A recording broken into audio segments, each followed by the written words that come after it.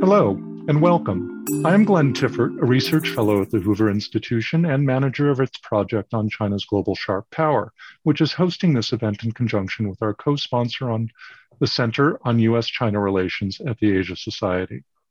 On October 6, 1976, Mao's widow and her closest associates, known to us as the Gang of Four, were arrested in a mostly bloodless operation that eliminated them from the succession struggle that followed Mao's death. They were expelled from the party, put on public trial, and imprisoned for decades.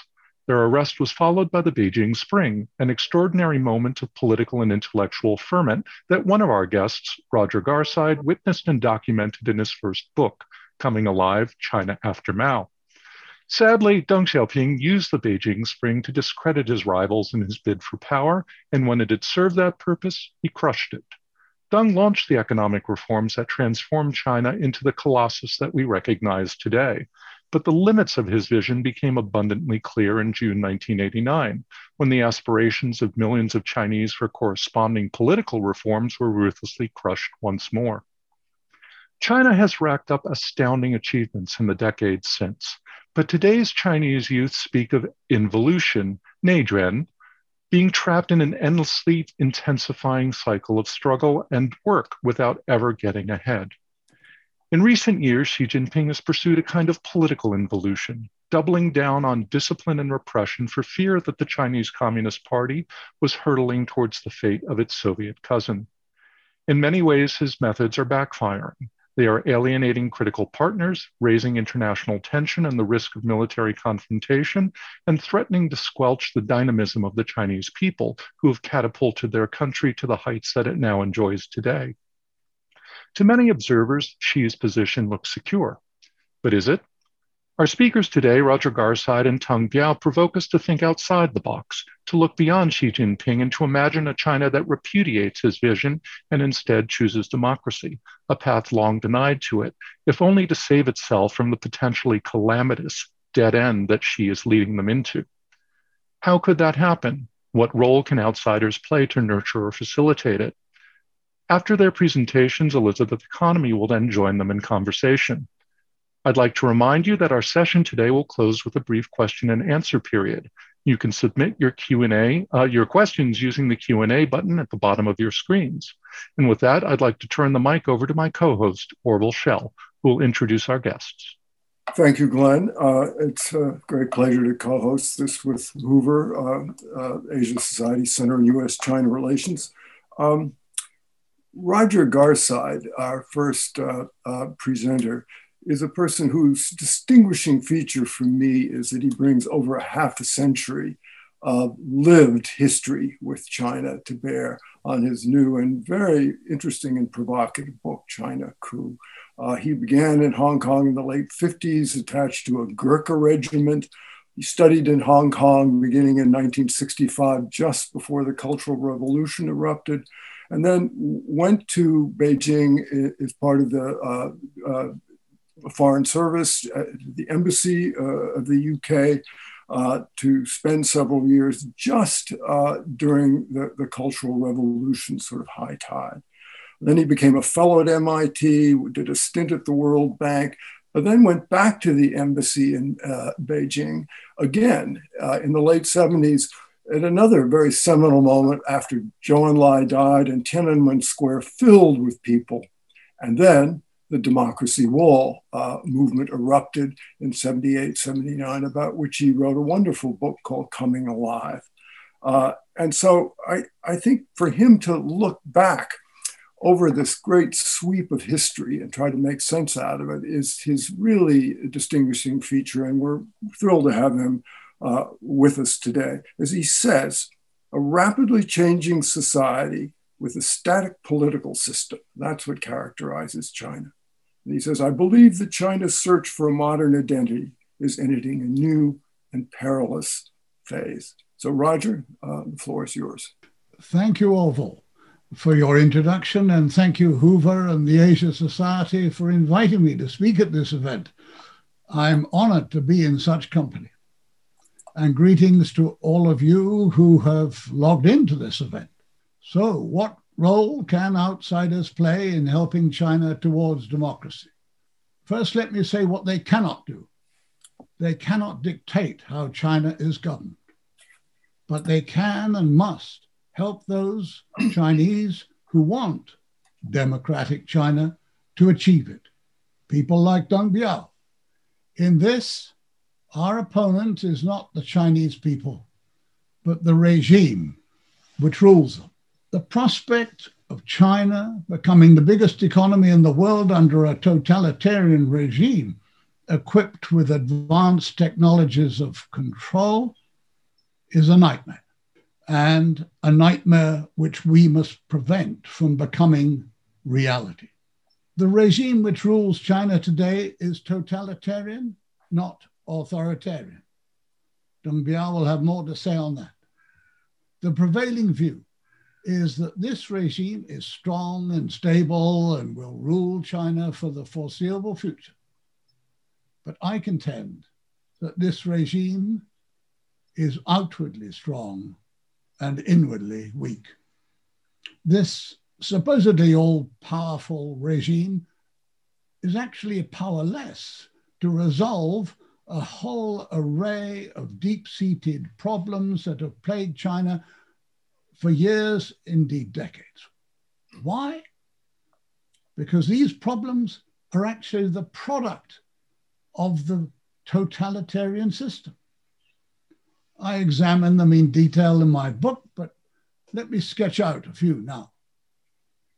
First, the economy, which has recorded spectacular growth, is now itself beset by serious problems.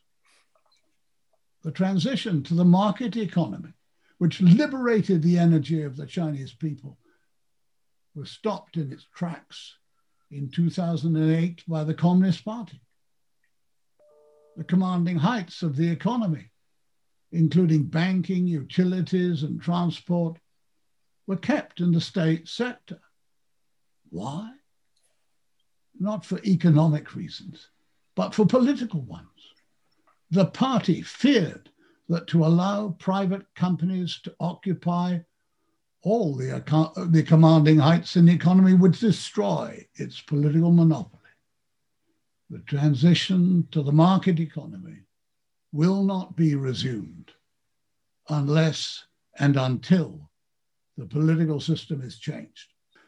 To compensate for the inefficiency which has resulted from stopping the transition, the state has been pumping vast amounts of credit into the economy to maintain an artificially high growth rate because it fears the unemployment and corporate defaults which would result from lower growth. The result is a debt mountain. No nation with a debt mountain as high as China's has ever reduced it without either recession or prolonged inflation. Second great problem, the catastrophic state of its environment, vividly illustrated by Liz Economy in her book, The River Runs Black. The regime has given economic growth priority over pollution control because, as I've just pointed out, it fears the political consequences of lower growth. It has also suppressed the non-governmental organizations which have a vital role to play in monitoring pollution and holding government and industry to account. This totalitarian regime does not permit the growth of vigorous, autonomous NGOs in any field. A third problem is China's moral crisis, which is officially recognized. At its heart is corruption. This corruption is the result of a deliberate strategy adopted to sustain the regime. When the Tiananmen massacre of 1989 destroyed the moral authority of the Communist Party, its leaders rebuilt the loyalty of officials by offering them an unprecedented opportunity for corruption.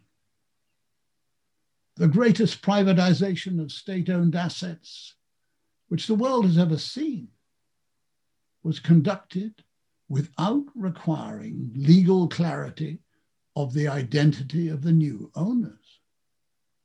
Party officials and their friends in business exercise effective control without legal accountability. To eliminate this systemic cause of corruption would require the rule of law, an independent judiciary, a free press, and political pluralism. In short, a democratic revolution. Fourth problem. This supposedly mighty regime is fearful. It fears truth. The party has always hidden the truth about events of immense importance in the history of its 70-year rule. It fears democracy. It has suppressed freedom in Hong Kong because of its fear that the attachment to democracy and the rule of law of just 7.5 million Hong Kongers would infect the 1.4 billion inhabitants of the mainland whom it keeps in a condition of political slavery. It fears, it fears religion. It's alarmed by the explosive growth of all major religions in China since 1979. Alarmed that so many men and women should regard God rather than the party as the supreme authority in the universe. So it's persecuting religion to a degree not seen since the death of Mao. Its strategy of cultural genocide in Xinjiang and Tibet are the most extreme manifestations of this. All these factors have combined to create a lack of trust between the people and the regime which rules them. Since 2011, the budget for internal security has exceeded that for the military. The regime fears internal dissent more than it fears its foreign enemies. But the lack of trust is not only an internal problem, it also poisons China's international relations. Abroad, as at home, distrust has been dramatically intensified by the cover-up of the origins of COVID-19. This is part of a wider alienation of the US and its allies. Countries which once engaged with China in benign partnership have now become hostile. Trust will not be restored until there is a change of political regime in China. I repeat, this regime is outwardly strong, but inwardly weak. There's much evidence that the damage which the political system is doing to China is recognized by many in its ruling elite. I examine the evidence for this in my book. Here, I will cite one example. In 2012-2013, the Chinese government and the World Bank published a joint report entitled China 2030. It was the product of the biggest collaboration between the Chinese government and the World Bank ever. It proposed far-reaching reforms of the economy and society. There was, of course, no mention of political reform. But it was quite clear that none of these reforms could be fully implemented without political reform. That must have been clear to the Chinese who contributed to the study. Who led the input of the Chinese government? Today's Premier, Li Keqiang. I do not suggest that any leaders of the Communist Party have undergone a Damascene conversion to the ideals of liberal democracy. But I am convinced that some have reached a pragmatic recognition of the need for a change of political system. They can also see that, paradoxically, their best hope of defending their own personal wealth and power is to lead the nation into systemic change. When dictators are overthrown, it's usually by rivals within the elite. This will be the fate of Xi Jinping. And those who overthrow him will not be satisfied by a change of leader. They'll want a transition to democracy. So how can outsiders help those Chinese who want political change to achieve it? Moral outrage and soft power will not be sufficient. Military intervention is unthinkable. The US and its allies enjoy economic superiority over China, and they must use it. China depends upon access to the world's major reserve currencies, the international banking system, the world's deepest capital markets, its biggest pools of mobile capital, and the greatest centers of scientific and technological discovery, all of which are controlled by the US and its allies. This gives us the power to create the conditions for change. We must exploit this power in a graduated way that incentivizes change and imposes a price on the present course, because China is deeply interwoven with us, economically and socially. The elaboration and implementation of this strategy is a far more complex problem than that for confronting the Soviet Union. It requires a great effort of collaboration between different agencies within governments, between governments and strategists outside governments, and between governments.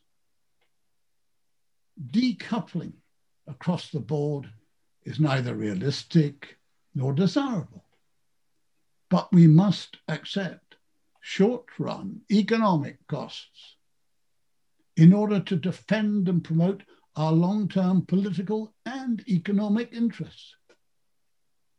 Our governments must educate public opinion, including vested interests like Wall Street and the City of London, that ultimately our economic welfare depends upon global politics. To carry public opinion with them, our governments must be clear about the nature of the threat and open about the objective of a free China. The means for achieving that objective may sometimes need to be protected by secrecy. But there is nothing to be lost and much to be gained by openly declaring our objective. The regime in Beijing already denounces hostile foreign forces for seeking political change in China. So we've nothing to lose by openness. Indeed, we have much to gain, because those Chinese who secretly want change will be heartened by our commitment. The US has made a good start by legislation that will deny access to the US capital markets to companies that fail to disclose to investors financial information required by law, as all Chinese companies listed and traded on our markets fail to do. And by denying access to US technology for many companies that are linked to the military. Last week, the European Parliament voted overwhelmingly to suspend ratification of its comprehensive agreement on investment with China. I predict that that agreement will not be revived until there is political change in China. At last, the US and its allies have awakened from their sleepwalk on China. The hour is late, but not too late. We need to work with great urgency so that people like Deng Biao can soon return to Beijing to resume their great work of building a free China. Well, our thanks to Roger Garside for getting our conversation going. And now we turn to Deng Biao, who is Chinese, who's actually lived much of the sweep of history that Roger describes and is now in exile in this country. He's the former lecturer at the University of Politics and Law in China. But above all, he is a human rights lawyer, a person who believes that law should be put into practice. And it was through the defense of a number of clients that got him arrested and into trouble in 2011. And since then, since coming to the United States, he's been at Harvard Law School, at Yale Law School, Hunter College, and now teaches at University of Chicago at the Posen Center on Human Rights. He is always, in my experience, a principled and reasonable voice. And Biao, we're very curious to get your reaction to the remarks of Roger Garside. How practical is his analysis? How do you view it as a Chinese who has lived inside this system that he describes? So the floor is yours. Thank you very much for your introduction, and thank you, Roger, for your wonderful book and your wonderful presentation. Thank you, Glenn, Larry, Liz, and everyone joining this conversation. After the Chinese Communist Party established the totalitarian state in 1949, some Chinese people have made great effort to fight for freedom and democracy. Here are some pictures of the democracy movement. In 1957, the May 19th movement, the April 5th movement, and Xinjiang Democracy Wall, and everyone knows the Tiananmen Democracy Movement in 1989, and Charter 08, that Dr. Liu Xiaobo and many other Chinese intellectuals initiated. When I was in China, I promoted the rights defense movement since 2003. Since we use the existing legal channels to defend citizens' rights and freedom. We took human rights cases, funded NGOs, developed online campaigns, participated in local elections, and organized protests against the forced eviction and miscarriage of justice. The main political social factors behind the rights defense movement include the development of legal professions. In September 1976, Chairman Mao Zedong did the only correct thing in his whole life. He finally died. Then legal system could be recovered. And also the space for traditional media and internet, development of market economy. And there had been a intellectual liberalization movement between 1980s and 2013. More and more Chinese people were supportive of liberal democracy and rule of law, not the party propaganda. The rights defense movement can be seen as a practice of Chinese liberalism. The development of this movement experienced four trends since its rising, namely organization, politicization, street activism, and internationalization. And because of the Chinese government never stopped its crackdown. Here are some pictures of the human rights movement since 2003. the Xiamen protest, house churches, the Fujian protest against the arrest of 3 bloggers, and Wukan village protest, and Southern Weekly, and joint citizen meals, part of the New Citizens movement. And people were delivering the speech to demand the disclosure of official assets. So Chinese government never stopped its crackdown, but because of my human rights work, I was banned from teaching and eventually fired by my university.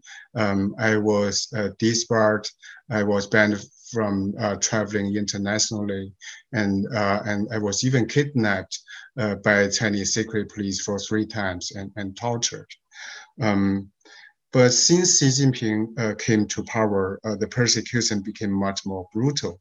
The CCP targets not only lawyers or dissidents, but also NGOs, internet, like universities, house churches, and of course Tibetans and Xinjiang ethnic minorities. Everything in favor of promoting civil society in Jiang Zemin and Hu Jintao era had been suppressed by Xi Jinping. Why? The Communist Party is beset by economic strife, conflicts between the people and the officials, widespread corruption, environmental disasters, unrest in Xinjiang and Tibet, and its own sense of ideological crisis. So the party no longer has the ability to carry out the frantic Mao-style mass mobilization, and the public's frustration with the party is growing. On the other hand, the human rights movement had gained more and more support and influence in Jiang and Hu era. The party regarded the pro-democracy movement as an urgent threat to the one-party rule. In this context, I made an argument that many may disagree. Xi abolished the presidential term limit, established the cultural personality, turning China from a collective dictatorship to a more personal dictatorship. But it is not that Xi Jinping has subverted the old system of the Communist Party, but that the party needs Xi Jinping to reverse its fate of being subverted. In the calculation of CCP, a personal dictatorship is more necessary and effective to respond to the comprehensive crisis than a collective dictatorship. So I'm skeptical that Li Keqiang, Wang Yang, or Wang Qishan is willing to plan a coup to overturn Xi Jinping. The majority of Chinese scholars and that Western Chinese scholars tend to use authoritarianism to conceptualize and categorize the post-Mao Chinese political system. But in my analysis, the current system is not authoritarian, but totalitarian system. So these 6 characteristics of totalitarianism, and China gets 10 points for B, C, and D, and at least 9 points for A, E, and F. The CCP has 100% monopoly on military, judiciary, Congress, and the traditional media, and 90% monopoly on internet, economic organizations, or social organizations. So China today is at least 95% totalitarianism. When talking about political change or social movement, the difference between totalitarianism and authoritarianism matters a lot. What's more, the Communist Party has established what I call a high-tech totalitarianism. It utilizes artificial intelligence, Great Firewall, big data, facial recognition, DNA, and modern telecommunications to keep people under total surveillance. The internet has been used as an effective tool for censorship, propaganda, and brainwashing. Under the high-tech version of 1984, any collective resistance from information, communication to organization or mobilization becomes extremely difficult. What's worse is, the Tiananmen massacre made the Chinese people live in what I call a post-tank syndrome. Anger and fear turned into silence, and silence into indifference, and indifference into cynicism. So the most horrible autocracy is not the one suppressing resistance, but the one making you feel unnecessary to resist, or even make you defend the regime. Think about the cynicism, social Darwinism, and radical nationalism. We should not take it for granted that a regime change or a coup in China could lead to a constitutional democracy. There are some important elements impacting Chinese political change: economic crisis, bordering areas, the political struggles within the party, and geopolitical changes. But one thing many people have ignored is the Communist Party's Black Death. Since 1949, the party has committed extremely cruel anti-humanitarian crimes. Like here's a list from the killing of landowners, Cultural Revolution, Tiananmen Massacre, to the ongoing Uyghur genocide. In my opinion, this is a huge barrier to democratic change.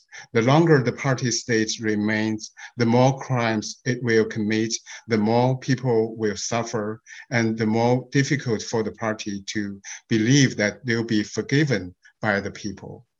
Xi Jinping and the party have explicitly excluded the choice of democratization. It's worth recalling that what Deng Xiaoping famously said after Tiananmen massacre, that the regime would be willing to kill 200,000 people in exchange for 20 years of stability. Here we have to distinguish the CCP's interest from China's national interest. In most occasions, the two are in conflict. Given the nature of one-party system operation, Li Keqiang or any other potential top reformers is not innocent. Those who refuse this reform can easily accuse the reformers of corruption or human rights violations. I was frequently asked a question, and it's the title of this event, what should the outsiders do to promote democracy in China? I have a list of suggestions, but last month when I, together with a few human rights defenders, met Secretary of State Blinken, he asked what other things the United States should not do. So here are some suggestions. We should, the first and the foremost thing is to stop doing what are politically and morally wrong, and what have been proven counterproductive, what have been facilitating the dictatorship, what have been endangering human rights and freedom. Like stop providing technologies and equipment to Chinese censorship and surveillance. Stop cooperating with Chinese intelligence in arresting dissidents, and stop praising Chinese dictators or treating them as democratically elected leaders. Stop voting China to be a member of UN Human Rights Council or to host the Olympics. Stop Confucius Institute and many other organizations under the United Front work. Stop sacrificing human rights by prioritizing other issues like trade, nuclear, or climate change. And I have different opinions from Rogers about how likely a coup can happen in China. But I totally agree with him that the US and its allies should re-examine the engagement policy and support the Chinese people who are promoting a free China. In other words, no matter how difficult a regime change is in China, no matter how regime change policies used to be not working in other countries, the West should not exclude it from its China policy. That's the key to defend the liberal international order. When the international community sacrifices its own values for the sake of regional and international stability or economic growth, it only tells the CCP that it does not need to reform. So unprincipled engagement with the autocratic regime is an alias for appeasement.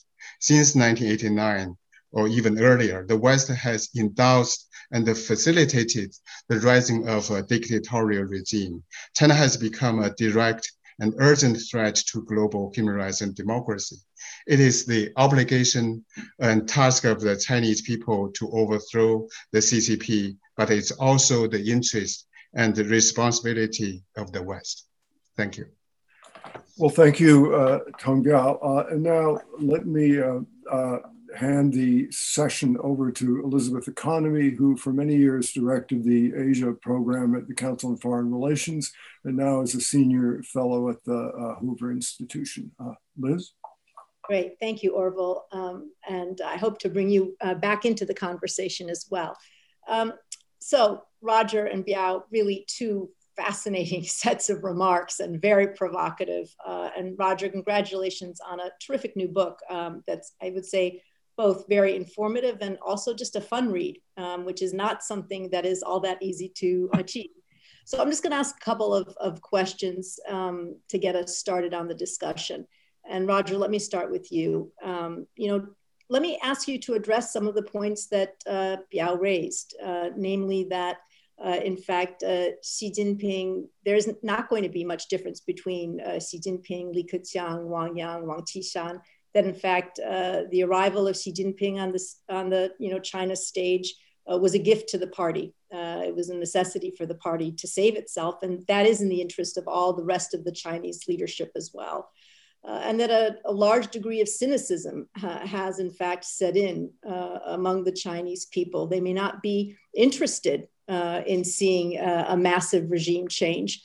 And to that, let me add an article that was just published by two of your British compatriots, Rana Mitter and Elspeth Johnson, just published in the Harvard Business Review, in which they argue that, in fact, the Chinese regime is legitimate and we need to recognize it as such, that, in fact, this Leninist system is recognized by the Chinese people as having produced a very competent set of Chinese leaders. And by the way, look at how China managed through the COVID-19 crisis, much more effectively, certainly in the early stages than any other large economy or major democracy.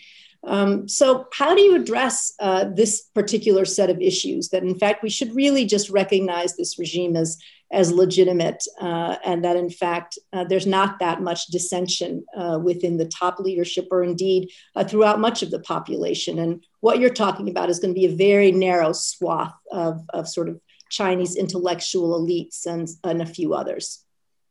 I'm flabbergasted that anybody should be proposing in this day and age that we recognize the Chinese regime as legitimate.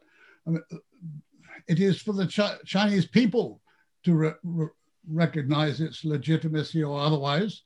Let them have a free vote on it. I mean, that we should sit here in our comfortable sitting rooms in the West and declare on behalf of the Chinese people that the regime which has ruled them with dictatorship for 70 years is legitimate takes my breath away. I'll say no more on that subject.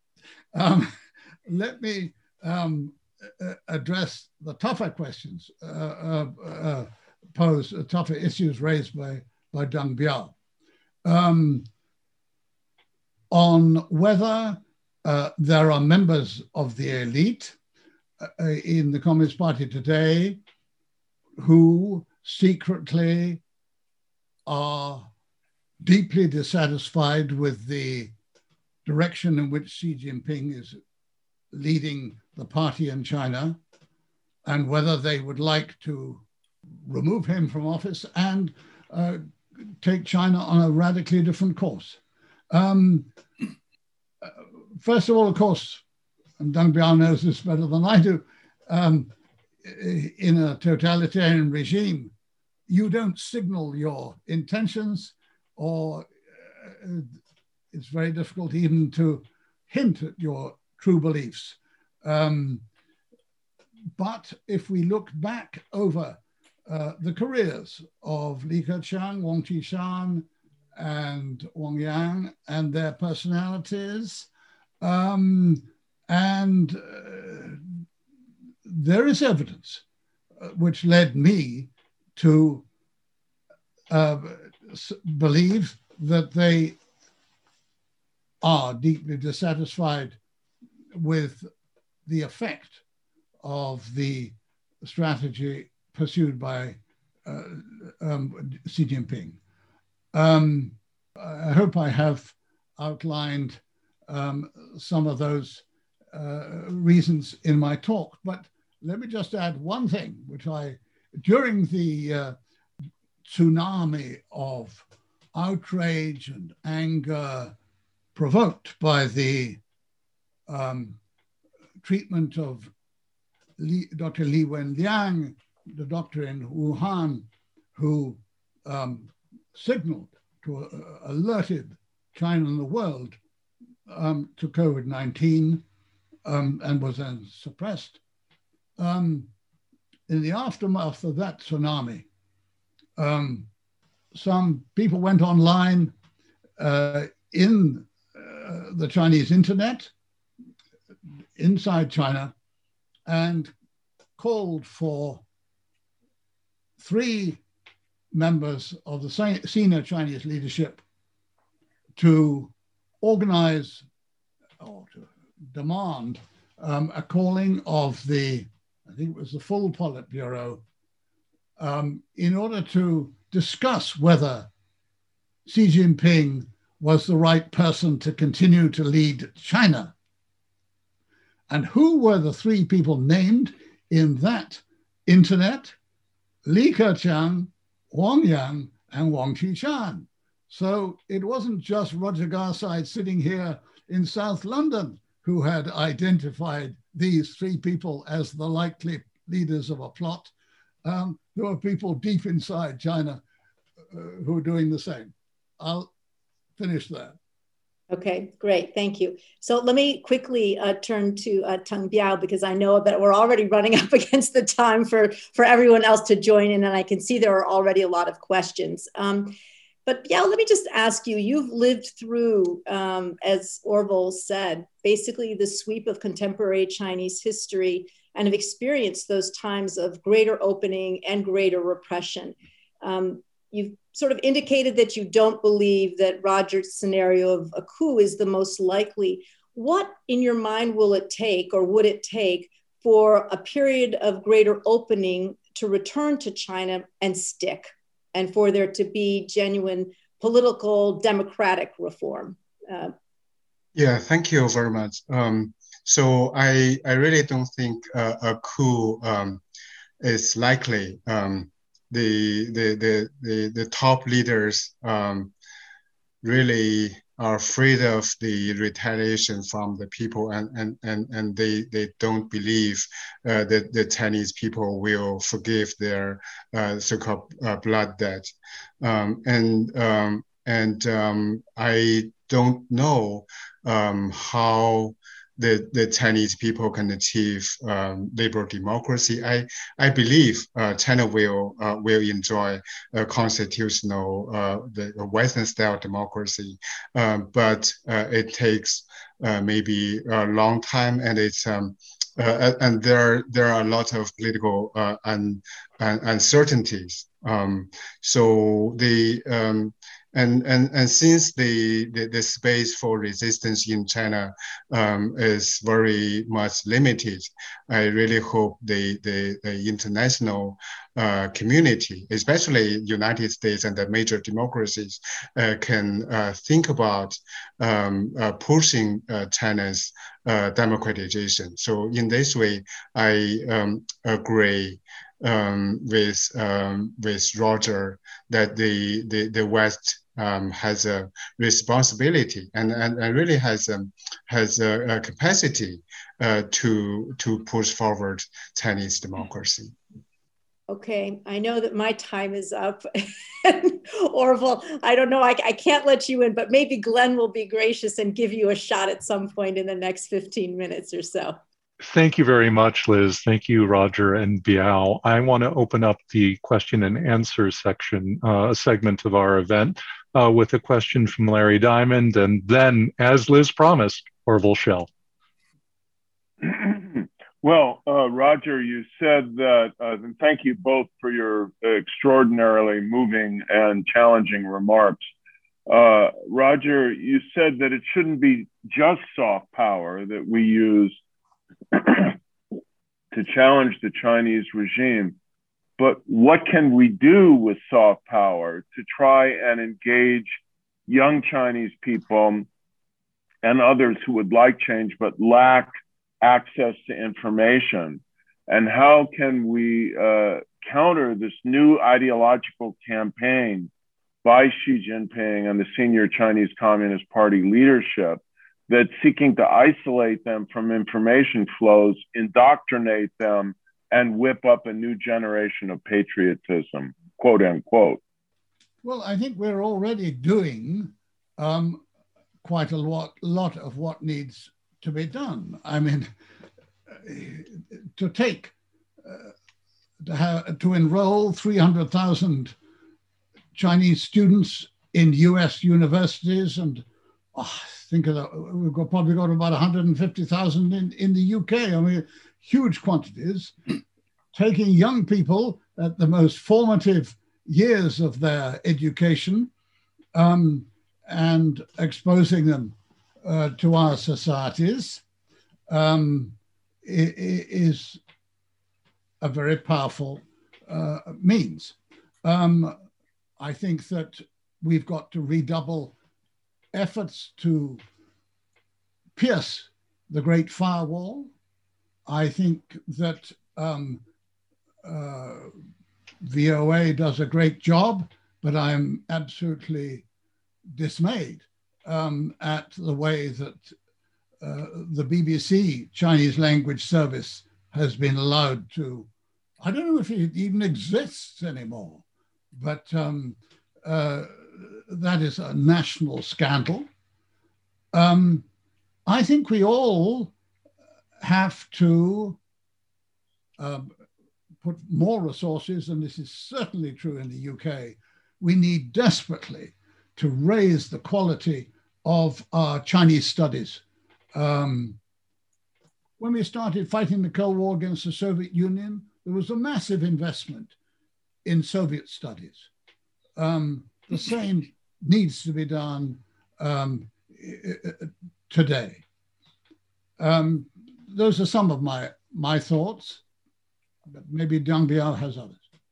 Yeah, so I have a list of what we should do and what we should not do, and I totally agree with that with Roger that the Great Firewall is extremely important. So I really hope our American president can give a speech, tear down the Great Firewall.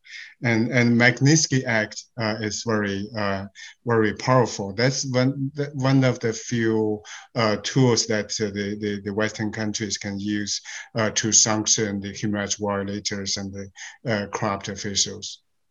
Thank you. Orville, please. Well, let me just make some very brief comments. The first thing is, I would have to say, having watched the Chinese drama unfold for as many decades as I have, we've never predicted anything accurately. So that's because China is such an unresolved society that they're equal and opposite forces always pulling in different directions. The second thing that I would note is, I think for me, the thing that makes me a little skeptical about Roger's scenario, not that I disagree with his analysis of the fracture lines in society, is that China's sort of techno-autocracy now, the means of control, are radically different than anything we have ever seen in human history. And we simply don't know how all of that is going to play out. So finally, I would say, I think if there's going to be a change in China, it must come from within China. And if I had to say, how will it come? It will probably have something to do with the economy. And all economies are cyclical. And when China hits a bad cycle, that is when it will be tested, as we were tested in 2008, as we were tested just recently. And we'll see how that goes. Orville says we never predicted anything correctly. I want to tell him about one prediction I made, which did come true. The morning I was in Beijing, the day that Deng Xiaoping was stripped of all his offices after the Qingming demonstrations of April 76, when I was on the square every day. My ambassador called me into his office and he said, "Roger, you've heard the news, Deng Xiaoping's been stripped of all his offices. What's going to happen now?" I said, "Ambassador, Deng Xiaoping is going to get back and he's going to rule this country." My ambassador pushed himself back from his desk in his chair, gave a mocking laugh and said, "Roger, that's not going to happen. But I tell you what, if it does happen, I'll have you promoted." Sadly, by the time Deng Xiaoping got back, Teddy Youde had moved on back to London. But to take the point about, I want to take another point about prediction. Who in January 1991 was predicting that the Soviet Union was going to collapse and that the Communist Party of the Soviet Union would dissolve itself? No one amongst the huge Sovietology industry in the free world was saying that. But within 10 months, both those things had happened. And of course, once great changes have happened, everybody can say they thought it was inevitable. But the techno dictatorship, techno-totalitarianism. Yes, I agree. This is a very important and challenging issue for readers of my book. But when scientists develop techniques for offensive espionage, they also develop defensive techniques against those measures. And I believe that the Chinese leadership is not negligent in that regard. And for every measure that they develop, they will be developing countermeasures, and my plotters will have access to those countermeasures. Very well. Biao, would you like to add anything to Roger's remarks before we take more questions? Very briefly. So I think that kind of coup is not likely, but I think it's very important for the West to think about that possibility, to prioritize human rights and democracy in China. So that would be, it will be very different to have that kind of scenario or totally excluded. So if you prioritize the trade, the economic relations, not human rights or China's democracy, that's not helpful, and that will take a longer time for China to achieve democracy. Thank you. Thank you. I want to invite members of the audience to submit more questions using the Q&A button at the bottom of their screens. But in the meantime, I want to draw on some threads that have been raised here in the conversation and also in the questions, and maybe pull them together in a question that I'll start by posing to Roger.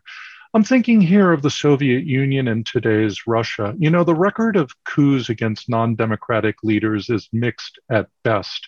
There were 2 abortive coups, one against Gorbachev, one against Yeltsin. And now we have Putin. And Russia is no less of a challenge to the United States and to Europe than it certainly was 30, 40 years ago, though the military challenge is significantly reduced. Very often, coups produce political disorder and violence, followed by consolidation under a different kind of dictator. Xi has painted himself into a corner. Should we be careful what we wish for? What risk of a populist regime that sustains itself even more than today through demagogic appeals to nationalism and Han chauvinism in the manner of a Milosevic or a Putin do we risk encountering? And I have in mind, of course, Milosevic in Kosovo, Putin in Crimea, and what does this mean for Taiwan? Well, it's always possible to paint gloomy scenarios. And I don't for a moment discount the kind of outcomes which you've conjured up. And I was careful in designing my book to end it at the point where my successful plotters launch a transition to democracy, to have assessed how that transition will actually go would have been the work of another book. And it would have required powers of foresight that not even I possess. So that is, but there are reasons, and I give some in my last chapter. I give Li Keqiang the opportunity in his first speech to the Central Committee to answer your question. So I would refer you for a full answer to your question to my last chapter. But there are, let me just sketch one or two things. Look at the structure of Chinese society today. You have a great middle class which has grown up, a property-owning class which has grown up, which is educated, which has traveled, which is networked, which, as Deng Biao said, knows much more about human rights than anybody in the Soviet Union did. Millions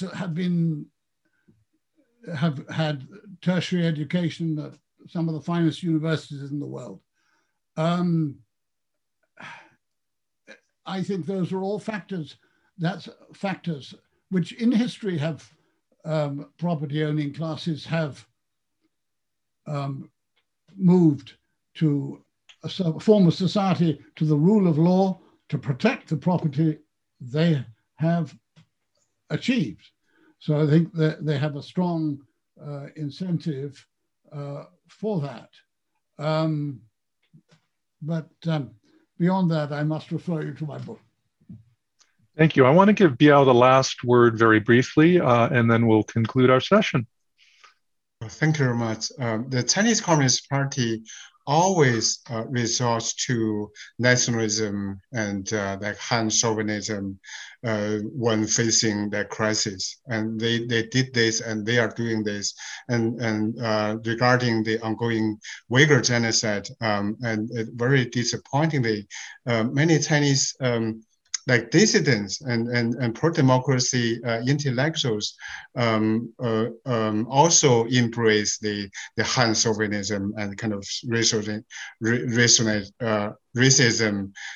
nationalism. So it's really hard to be optimistic when thinking about what's happening in Tibet and Xinjiang, and that might be a great barrier and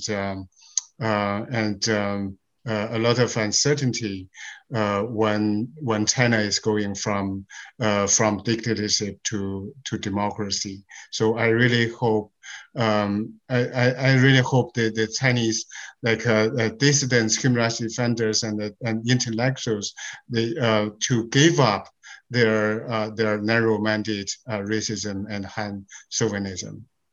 Thank you very much, Roger, Biao, Liz, and Orville, for an outstanding discussion. A lot of food for thought in it. I'd like to thank our audience as well, and particularly those who posed questions. We didn't get to them all, but I tried to draw some threads out of them. This concludes our event. I invite you to read Roger's new book, China Coup, and acquaint yourself with Teng Biao's inspiring lifetime of work as a lawyer and activist to build a better China. Thank you so much. Be well.